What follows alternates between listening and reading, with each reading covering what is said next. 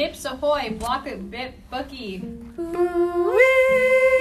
Hey listeners, it's Carmen. And Zoe. And today we will be discussing poverty. Now, as many of you know, poverty is getting worse.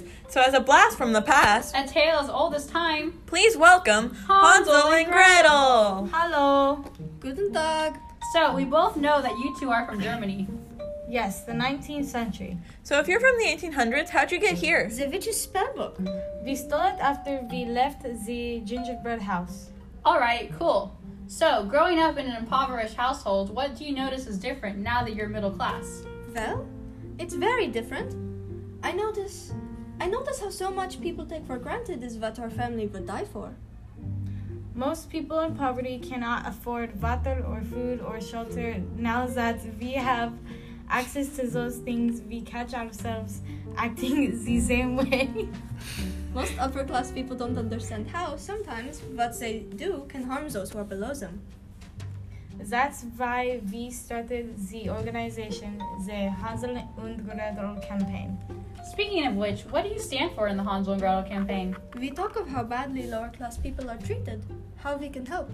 And how it affects the children in those households. Oh, and we also hold fundraisers to raise campaigns for the poor so that they have enough food. Wow, that's so cool. Incredibly. So, if you were to blame someone for starving or poor people, who would it be? I don't know.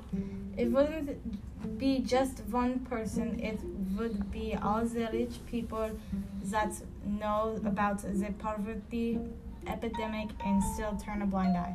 I agree. Not all rich people are that mean, but those who are and purposefully ignore our suffering are to blame for our pain.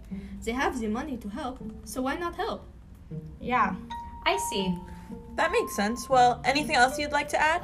Is there any way that I or anyone else listening could donate to the Hansel and Gretel campaign?